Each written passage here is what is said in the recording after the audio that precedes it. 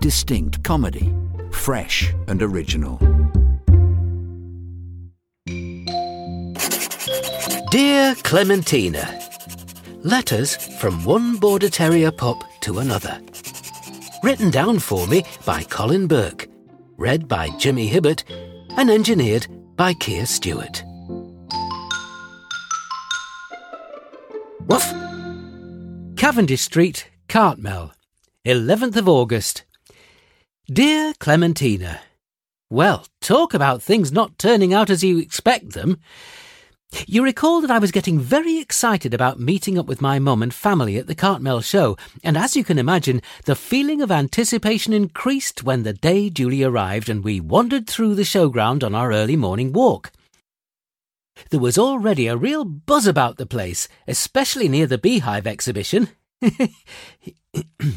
As prize sheep and rams were herded into their corrals by white-coated shepherds with lively dogs, posh horses were getting put through their paces by even posher riders clad in red jackets and black boots, and good-looking cows and bulls were having their coats groomed with big brushes and fancy hairdryers wielded by handsome young farmers in tweed caps.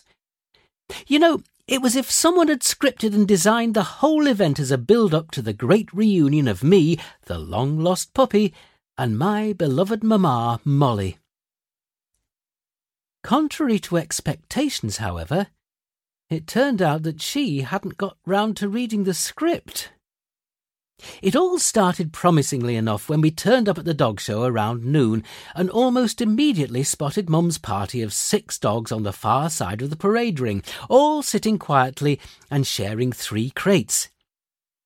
As you can imagine, I was seriously choking at my leash once I'd spotted Molly and virtually dragged Monica around the perimeter to get to her. And then there I was at long last in front of her, my beloved mother. Well, I caught her eye, and she caught mine, and I caught her scent, and she caught mine, and then I caught the sharp end of her tongue as she barked at me to clear off, you little varmint. Can you credit it? After all the anticipation and all the excitement, and me having even prepared a little speech, and after all Monica's hard work grooming my coat to make me look my best, when that longed-for magic moment finally arrived, the pair of us hit it off like a pair of fighting cocks. Now, Debbie and Mick, who brought her to the show, were not at all surprised by Molly's reaction, saying it was par for the course when a mother meets up with one of her offspring. Monica, on the other hand, was as taken aback by it all as I was. But Colin, as is his wont, was quick to analyse what was happening. It was, he declared in that rather highbrow voice he sometimes adopts, all a matter of evolutionary instincts whereby a bitch was programmed not to get involved with her offspring lest any resulting progeny be flawed genetically, thus putting the survival of the bloodline in jeopardy. Monica, on the other hand, had other ideas and declared that he was talking tosh. With her usual female intuition, she reckoned that Mum reacted like she did because the last time we were together, I was repeatedly exercising my growing teeth on her inflamed and overused teat, and so, at this, our reunion, she was letting me know in no uncertain terms that she was having no more of that behaviour, thank you very much. Well, who knows why she reacted as she did, but I certainly backed off sharpish. After an embarrassing few minutes, everything settled down a bit, and I had a chat and a sniff with my sister Elsie and half-brother Sid. But they were both rather standoffish, if I'm honest.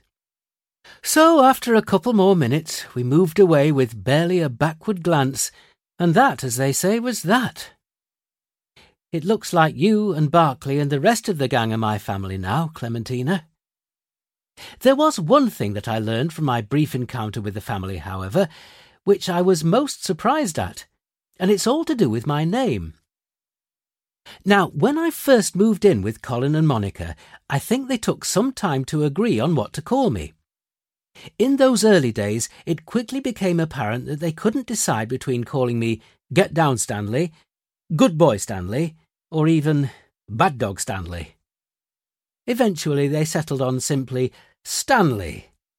But it transpires that my proper name is, in fact, Rallineero Smash It Up, and I am the duly accredited son of one Cobstone Way River Magic and his dam Seymour's Bubble and Squeak for Rallineero. That's Molly to you and me. Yep, Clementina, that's right. I was born with a silver bone in my mouth. I'm a duly accredited 100% pedigree member of the canine aristocracy. Now it may be that you too are high-born, but if you're not, and before you feel that you need to tug a forelock or bend the knee when next we meet, let me assure you that I intend to renounce my title. Colin is a bit of an old lefty at heart and isn't particularly comfortable with my high-blown status. He's decided that I should do an Anthony Wedgwood Benn, and that means that I renounce my title in the style of a high-born chap of that name who gave up his posh name to become a lowly commoner. So whilst the old man did concede that me being named after a punk band record gave me some working-class credibility, that's it from here on in. It's just Stanley that I am, and just plain Stanley that I shall remain. And anyway, as he commented to his pals in the pub as he recounted the tale, "What's in a name, as Shakespeare so perceptively observed in Romeo and Tracy?" Talking about names, Colin was telling Monica his theory about why Barclay likes to bark so much. She reckons it's because he's a Tibetan terrier and they were bred to guard sheep and bark at rustlers. But old Smarty Pants thinks otherwise. His theory is that our pal thinks his name is actually Lee, as befits a native of the Orient. So when John or Jill calls out, "Barclay!" he thinks it's an instruction and begins hollering accordingly. Gosh, Colin does come out with some nonsense at times. Anyway, back down in Manchester soon, so see you in the park. Oh, and by the way, Mum came second in the show, won a rosette, and lost a son, all on the same day she did. Ah well, such is life. Yours, as ever, Stanley. Dear Clementina was written by Colin Burke and performed by Jimmy Hibbert. This programme was a distinct comedy presentation.